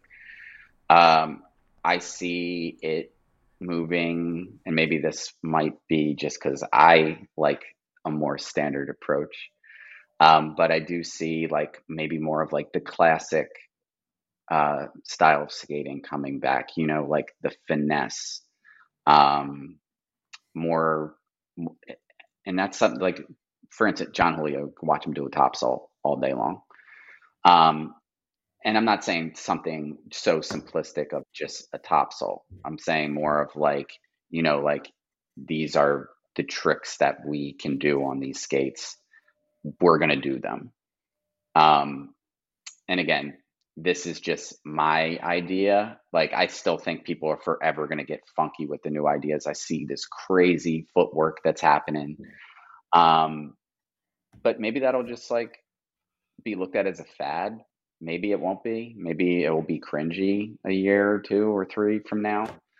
And not that I think that way. I don't think it's cringy. I won't look back and think that any kind of different stylistic approach to skating would be cringy. But maybe it will just kind of flatten out a little bit and come back to the basics, maybe elevated basics, kind of like what I'm trying to do a little bit. I gotta say, first of all, it's a great answer, and part of me really agrees with that. Watching a lot of I mentioned it on the last episode, but watching the Japanese skaters approach of just like, it's such a good blend of what's happening now, what's traditional, and what's that traditional style and swag that we all really loved from like Brian Jaggers or something like that. You know what I mean? Like that. Perfect name to mention. That kind of like care put into each trick, instead of just like looking like you want to get the trick over with. It's just like you really want to be there like during each trick. But so I think that's a good answer. And yeah, I just, because it was our last episode where we kind of went into that, I thought it'd be fun to ask you that as well. It kind of even comes back to the question that you were asking me of like why I feel like a noob in music, and it's because like I can't like master my tracks yet. I'm not like technologically capable of doing that yet, just because I don't understand it. Now maybe, coming back to this, you mentioned Brian Jaggers, like, dude mastered the sweaty. You could watch him sweaty that long rail with the big dome like all day long. So it's like, yeah, that mastering a traditional approach, blending in some of the new stuff that's going on in little ways. Mm-hmm. Definitely. Yeah. I love that. I mean, kind of bringing it back to the basics a little bit. Mm-hmm. I agree with you on that too. I had a lot of similar thoughts, but I think it'll spring another hour-long conversation. And we have lots of people who have questions for you, Sean, in the chat and on Patreon. But before we even do that, like I mentioned at the top of the show, we have a giveaway for everybody here. So thank you to our sponsor for this episode, Create Originals, who sponsored this episode. And Sean just released his Reflect frame with Create Originals. So they decided to give away a pair of frames for all of you.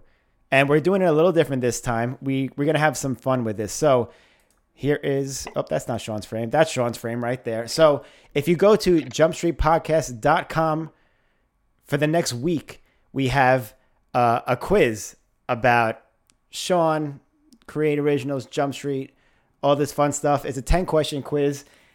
We had some fun making it. So all you have to do is go to jumpstreetpodcast.com, fill out the quiz, take the quiz, have some fun with it, enter your email and name at the end, and just submit it. So everybody will be entered for a chance to win a pair of these beautiful Create Originals Sean Kelso Reflectio frames. You have 7 days to do it.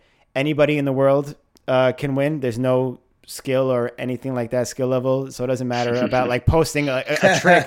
Yeah, it doesn't matter like posting a trick or anything like that. It's nice and easy. Also, you don't have to score 100 on the quiz. Just take the quiz. Even if you get none of them right, you're still entered to win. But you have to take the entire quiz to actually enter your email and name for a chance to win. So check that out. Head to jumpstreetpodcast.com whenever you're done with this, or whenever you have a chance to in the next 7 days. Enter, and then we will announce the winner at random on the next episode. And I believe it should be live now if you check on the jumpstreetpodcast.com website. Yep, it is. So check it out now. Thank you to Create Originals for doing that. It's awesome. We love having giveaways. We love involving everybody, have some fun with this quiz, and yeah, we'll announce the winner in the next episode. You excited, Sean? I am. I mean, I always tell this to the Create guys. They've been supporting me since it's one of the questions on the quiz that I would probably get wrong, but since whenever Create started, they've been supporting me. You're ruining the questions. If I just one. If they weren't supporting me, I'd still skate Create frames because I think that they are the best frame, and I mean that. I've told them that, so it's the truth. I hope that someone maybe who hasn't tried Creates gets them, but I would also be really happy if a Create supporter ended up with them as well. Yeah, anybody has a chance to win. And I was talking with the Create guys earlier or the other day when we were talking about having this giveaway, and they mentioned like the concepts that you guys had about like the process that you ended up on the Reflect frame, and they actually sent me one of the prototype ideas that you had for the frames. So I actually have them right here to... Oh, that's so funny. to match your tattoos. And I have a mock-up of the ad right there. With the... Dude. All right. Who wore it better? Right. Who wore it better? Very, very good. I feel like a big dork right now. Yeah, right. Good job. Okay, Billy will be back, but we have Patreon questions and everything here. I just had the Mark Moreno stickers here, and I'm like, this is perfect. It lines up perfectly with your tattoos and everything. So I hope I didn't make you too. No, they hit me up. They hit me up about a frame. My girlfriend's an artist, and she does like really cool dark work, I guess I could say. Like she's kind of like the tattoo version of the music that I listen to, basically. So like my first thought was, all right, I'll get a frame. I'll get her to do some art. But I'm like pretty simple as far as like, I mean, I'll make a loud, flashy setup. I don't really want like crazy colors or crazy patterns on my skates necessarily. And I was just like, well, what if it was going to reflect? Colin could stick the fisheye in there and maybe we'll like catch some reflection or something, which I've seen in some of the clips.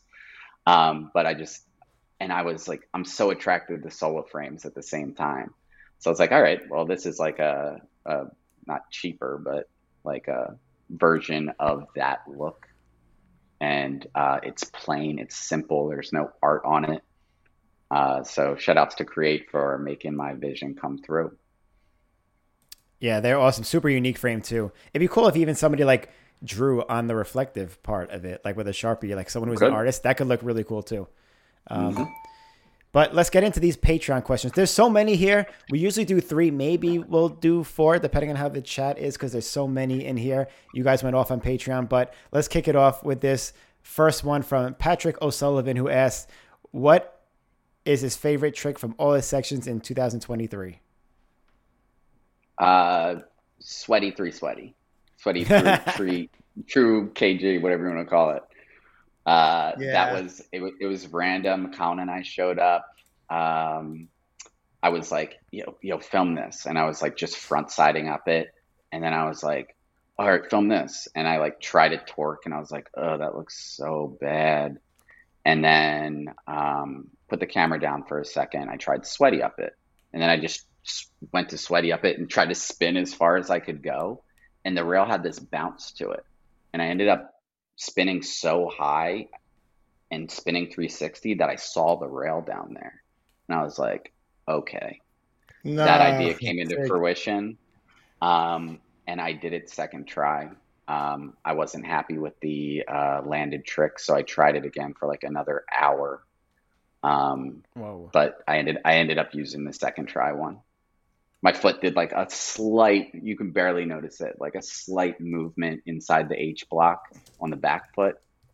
And me being the picky person I am, and being that I did it second try, I was like, oh, I can get this better. But traffic got intense. Skating across that busy ass road was not fun. So that is my favorite trick. Dude, it's so funny when you land something like hard, like first, second, third try. It's like you feel like you almost have to keep doing. Like it's like you find a problem. It's like you feel like you have to like, and then like you look back at it and you're like, wait, that's awesome. What am I doing? Yeah. That's funny.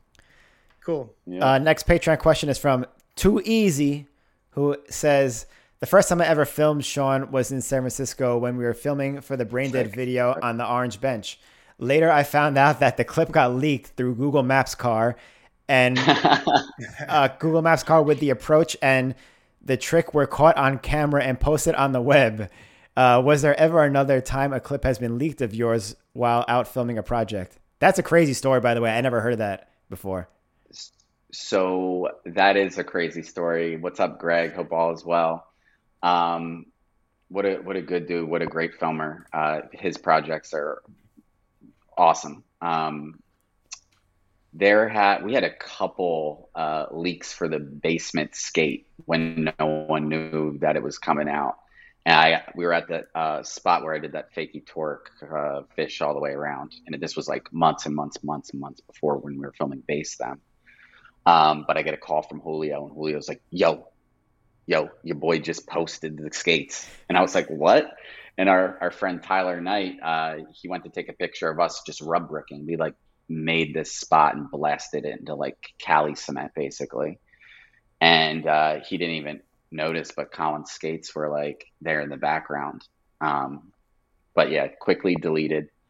So not any tricks, but we had 2 scares with the skates leaking.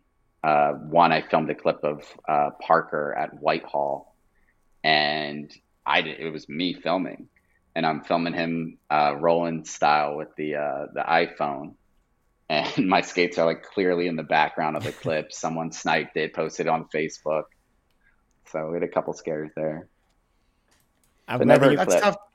That's tough to be on top of, but yeah, I've experienced that before. It's not fun. I remember I was like DMing dudes. They're like, "What is this? It looks like creamish pink, like salmon." I was like, "No, those are Ritters. Like they're just the color was off."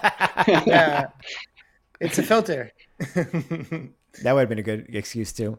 I'm glad you mentioned that one too, because I remember people were wondering, like, is that on purpose? Like, because some people leak shit intentionally. Yeah. But I completely forgot about that. But thanks, Tyler, for the leak. Yeah. Next question is from Nathan Bentley, who says, Sean, you are obviously a methodical skater with an intensely clear vision. My question is 2 parts relating to your process and product. First, how many of your keeper clips have an element of improvisation? And second, how has the way you skate been impacted by your role both as a filmer and producer? Ooh, heavy one. Improv. I mean, I'm trying to just think of my most recent stuff. It depends, because sometimes like I'll just be like skating for fun. Like I don't even want to talk about paints around anymore. I'm so tired of it. But like when filming a clip, improv. I mean, I guess that sweaty was kind of improv because, like I said, I had Colin out, filming me doing some whack frontside up it, and I was like trying to torque. I was like, how can I make this thing look cool? I didn't go there with any intention of sweaty 3 true kg, whatever you want to call it. So there's your improv answer right there. It kind of depends on spot base. There was also a trick from that part where I do the 360 fish on the wall rail to switch alley fish, avoiding that weird sign that was sticking out. I was filming a completely different trick there. I was doing a line and we were just reviewing it. I was like, what am I doing? I was like kind of trying to do something a little bit too basic and just kind of like stay it out. And I said to Con, I was like, hold on, give me a couple minutes. Let me like figure something out that's gonna be a little bit wild for this. And I just started toying with that 360 fish brain.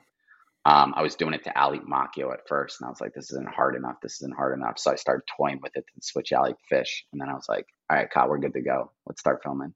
So yeah, spot-based improvisation. I mentioned before on the cast, I do have some notes when filming of like tricks that I do want to complete. But going out skating is like rolling the dice, man. It's you never know what spot you're going to end up. You never know what's going to catch your eye or your mood that day. So a lot of it is freestyle based unless the spot is, on your radar. Sorry, I forget the next question. Next one was, how has the way you skate been impacted by your role as a filmer and producer? Um, uh, so Ritter always likes to compliment me on my last piece that I made because he was like, "Oh, it was perfect. It was like not lots of crazy editing." And I had to laugh to myself because it's like, I mean, that's kind of the way I approach. Sometimes I'm loud with like gear, the gear that I rock, or I'm loud with the amount of like tech shit that I want to like fit into one part. My music is loud and sometimes obtrusive and heavy bassy and littered with all different kinds of samples. Um, so sometimes like maybe I crowd things up a lot sometimes. Maybe that's my style. Maybe that's my approach is like to do a lot in one thing. I Maybe like you need to that. simplify. I like Maybe you that. need to simplify it a little bit. Yeah, we usually do 3 questions for Patreon. I'm going to do one more just because it's been asked a couple of times in Patreon and in the chat as well. But Michael Garlinghouse, along with Al DeLega, and in the live chat, Alex and Michael Fromling, all want to know what you are filming with now because people saw your camera for sale and don't know what you're shooting with now. So people have a lot of questions about the gear. Um, I hope people. At first I was like, oh, I don't want to post my old camera in the store because I want people to ask questions and know what I'm doing. Mhm. But I would like to motivate people to use good camera gear and film their homies and make good projects. There's tons of great cameras out there. I just got one that fits my needs that I am a 10 out of 10 on, and it is the Canon XF605. I'm obsessed with it. It's like the perfect skate camcorder, in my opinion. From the audio thud to the way the fisheye comes onto the front. I mean, it's simple, it's basic, and it's everything that we like as far as like pulling the camera out and getting to work. As far as like filming skating goes, you're not attaching a billion things. Like that's not how we do it. That's not how we never ever did it. Canon, you can give me royalties on that plug. That'd be nice. Yeah, it would be nice. But yeah, we moved away. The Our last 2 parts were half and half. So half of it was shot on the Panasonic CX350, and then half of it was on the Canon XF605. I think I paired them pretty nicely as far as making a match look like it was one camera. Uh, the Panasonic had crazy focus issues, um, both fisheye and long. Audio sounded like a tin can. So I was always a Panasonic user, besides the GL back in the day. But there's the answer. Great camera. Very cool. There's some super chats in here. I'm going to just throw up real quick, Billy, before we get into the regular questions here. Joey's got a few in here, Mr. Brown. Yeah, I have the super chat question is from 17 BKS. There we go. I got it here. They say, why didn't Cutter Gauthier want to come to Philly? I saw that pop up earlier, and I'm not sure I understand the question. I was about to Google who Cutter because I don't either. Honestly, when I don't like understand it, I feel like it's like a D's nuts joke or something like that. I'm like, what is American hockey player? Oh. Oh. Yeah, I like sports jerseys a lot. Oh, maybe you wore his jersey because I guess there's a picture of him in the Flyers jersey. Yeah, but I don't really follow sports too often. I should a little bit more so because I like sports. I kind of get motivated off sports sometimes. Like when I see these dudes in like prime physical form and like being super athletic, like, and their little interviews after the game. There's something motivating about it that keeps me going. About to hit 2 years with no drinking alcohol in February, so lots of good things have happened since then for me, both physically and mentally. I feel like just become a better dude and just all around just taking better care of myself. And I feel like that has like a huge impact on what I'm trying to complete on a daily basis. Nominated that SOTY award again, got it last year. So things are working out. Yeah. Do you still hit the NAs every now and then? Oh yeah. Yeah. Yeah. Oh yeah. There's nothing Nice. like, I mean, it's like an occasional thing. I was going to get some for this episode, but I didn't want to be like the guy drinking the fake beers. So What are you I sipping made on? some coffee. Coffee. Coffee I got at some 8 o'clock at night? Dude, I had a long day. Like I told you, like I've been on the computer all day, Zoom calls. So it's like this has been just a long going me right here all day. Damn. You didn't throw any push-ups But in I the love middle? talking to you guys. I actually just before we got on chat, I moved my weights and my yoga mat, which I just like will be working and working out at the same time all day long. You still ride your Peloton? Every day. I think I'm on 480 days straight. Whoa. Well, that doesn't count with like Blade Cup trips and stuff like that, but I Yeah. still try to do a Peloton workout like on my Yeah. phone app, like a stretch or something like that. But yeah, some Damn. crazy amount of days straight. Get it. I rode Sick. mine before jumping on here to get me fired up for the show. Yeah, that's right. Do you have any other questions in the chat, Billy? I mean, we didn't really do Yeah. anything besides the super chats and the Patreon. Yeah. There's like we'll take like I know we've had you for a while. We're almost about to hit the 2-hour mark, so we'll just ask three of these, and then I'm just warming up. Keep them okay, coming. we'll maybe get 4 then. Okay, here's a quick one. What's the SoundCloud link? My SoundCloud's simple. It's just soundcloud.com/Sean Kelso. Honestly, I haven't posted stuff in there in quite some time. As I mentioned earlier, I'm working on a project for the first time with a collaborator. So when we start fine-tuning that a little bit more, maybe I'll start promoting it a little bit. I feel kind of weird when I post like music in my stories and stuff like that. And maybe I need like a different channel for that. I know what you mean. There's like a couple of times I've like shown my like band on my Instagram, and like it gets like no likes, but like if I post like a soul grind from like a week ago, like everyone likes it. I'm like, man, everyone only wants me to skate. That's it. Just like just skate. It's true. It's true. Don't do anything else. Just skate. They don't even want to picture your face anymore. They just want tricks. Like just skate. Yeah. Cool. So we'll get into a few of these. Sean Michelson says, question. This is an interesting question.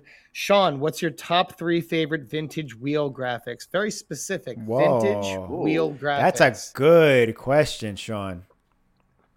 Holy moly. Senate Lowriders. The classic. I remember walking into the local ski/skate shop when I was a kid and seeing those bounce off that dark charcoal Majestic 12, and you could clearly see the Halo logo like sticking off the wheel. So those just being a classic. I was a huge hyper fan. The midgets, the dwarfs, I'm going to categorize them into one. The fat boys, wildly crazy, almost kind of like a gruesome, grungy 90s style graphic. To be honest, I don't really like wheel graphics anymore. I like blank wheels, as funny as that is. Off the top of my head, I'm trying to think of other wheel graphics that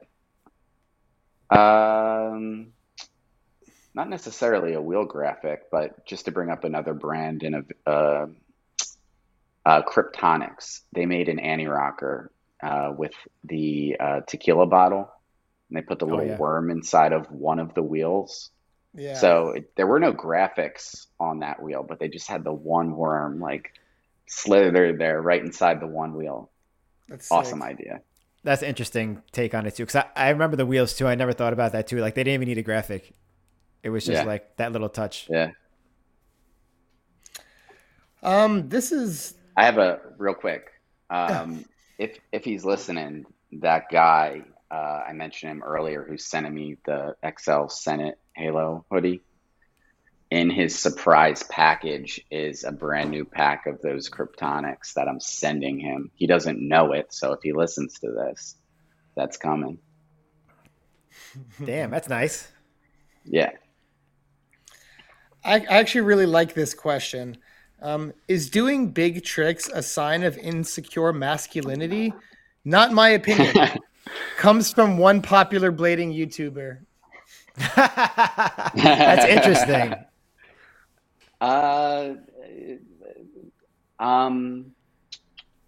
Big tricks. I mean, I like to think that I do big tricks sometimes, and I don't think that. And then I love to play with small tricks.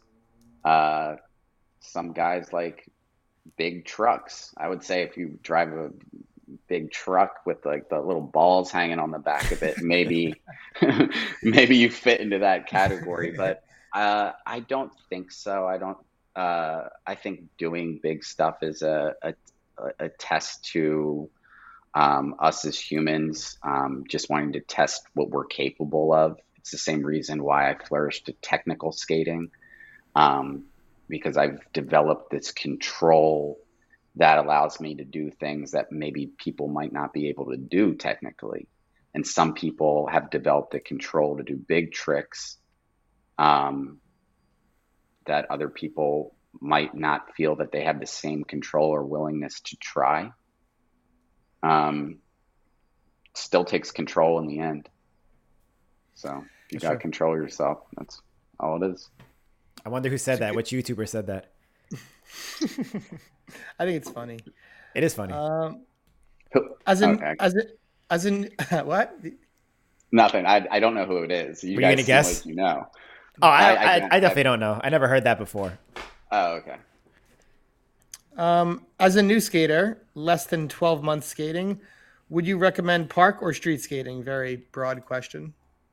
That is awesome that someone less than 12 months skating is on this podcast right now. Like, that's blowing my mind. Yeah. One, you're awesome. Cool. Keep doing it. Pay attention to cool shit. There's a lot of cool shit out there. Dude, learn, or whoever you are, do both. I grew up not skating skate parks, not because I didn't choose to, just because I didn't have access to. So all we had were curbs and whatever was local to us. So that's the way I learned. I think that it depends with, what you're going for. I mean, at such a young age, you should probably try both to, see what suits you, see what you like more. But I would always push for street skating first and foremost. You'll develop more control on your skates, being able to like deal with different kind of ground, different kind of terrain. Park can be, like we said earlier, like a one-noted kind of feeling, especially if you're skating something super smooth all the time. You might not be able to grow as easily. Definitely. It will make you adjust to this, make you look at skating with a very different eye. And I can relate. I think a lot of people from our generation or who have been skating for as long as we have, like, had to skate street by default because there just wasn't too many parks around. Mm-hmm. There's at least two more that I'm going to take, maybe three, but we'll just take these two at least. I feel like we have to touch on this almost every time we talk, but it's Michael Frumling says, "Where's Chris Seshire? Does he still skate? Have you heard from him? Has there been any news?" I haven't talked to Chris in quite some time. He did come out maybe a little bit over a year ago. A couple times I gave him a pair of them skates. He was handling some back roys and topsols. It was still freezing cold out at the time, so he never enjoyed that. So I don't think he had a good taste in his mouth, but he toyed around with it, but I haven't talked to him in quite some time. Cool. Okay, I like this question, especially based on the first topic we discussed. What's your favorite piece of skate memorabilia that you have that you would grab if your house was on fire?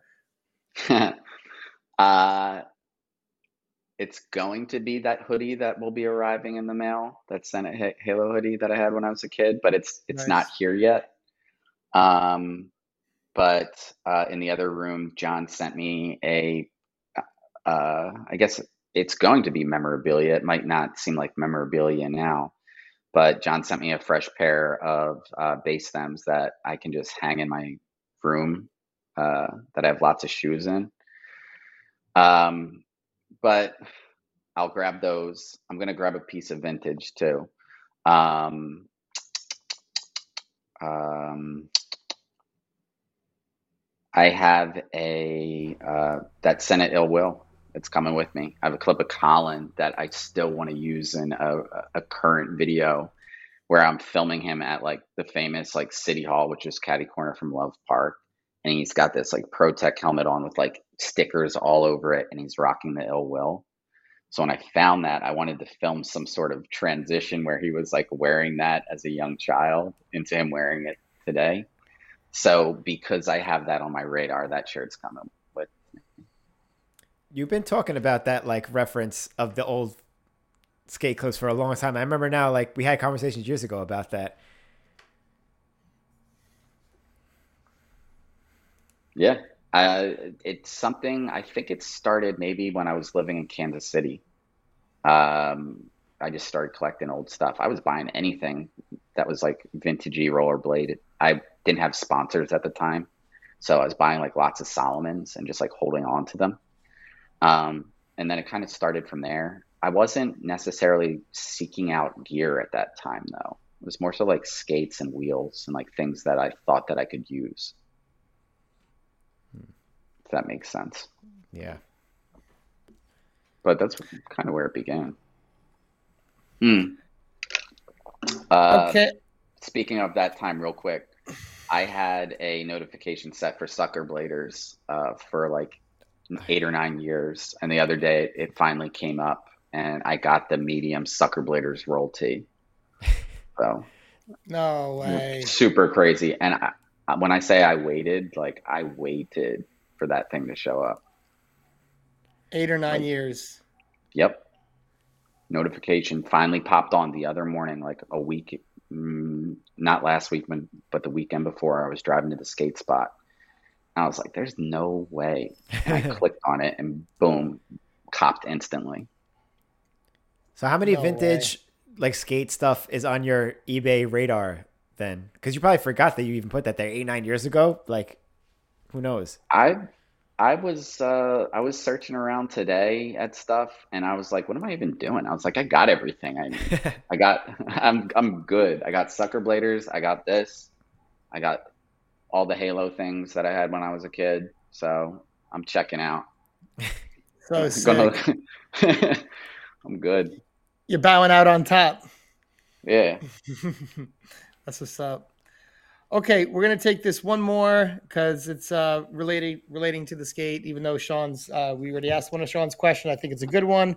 It's a good place to end it. Sean Michelson says, "What was the pink in the Bacethem skates inspired by? Erasers, bubblegum, or do you even consider it pink or salmon? Good What was it question. inspired by?"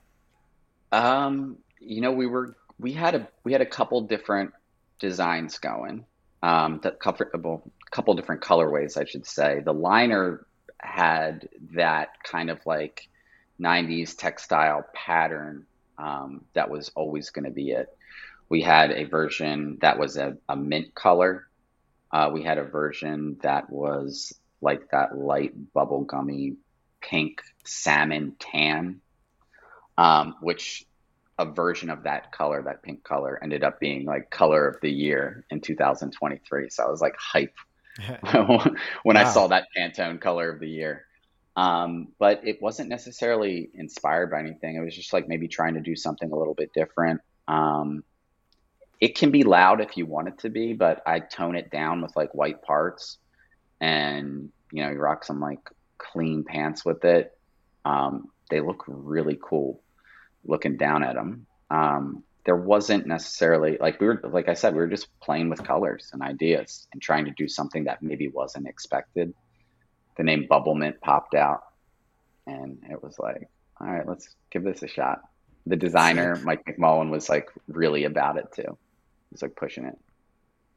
Came out really good. That pink color matches the liner design perfectly. I feel like Mint wouldn't have gone with that as well as the pink did, unless that was just scratched all together in the Mint version of it. But I'm surprised he didn't make a base mint colored skate. You know, that makes sense. It was close. It was real close. Maybe in the future. At the time, there was going to be another skate that was going to drop in a similar colorway that was supposed to drop before the Bacethem.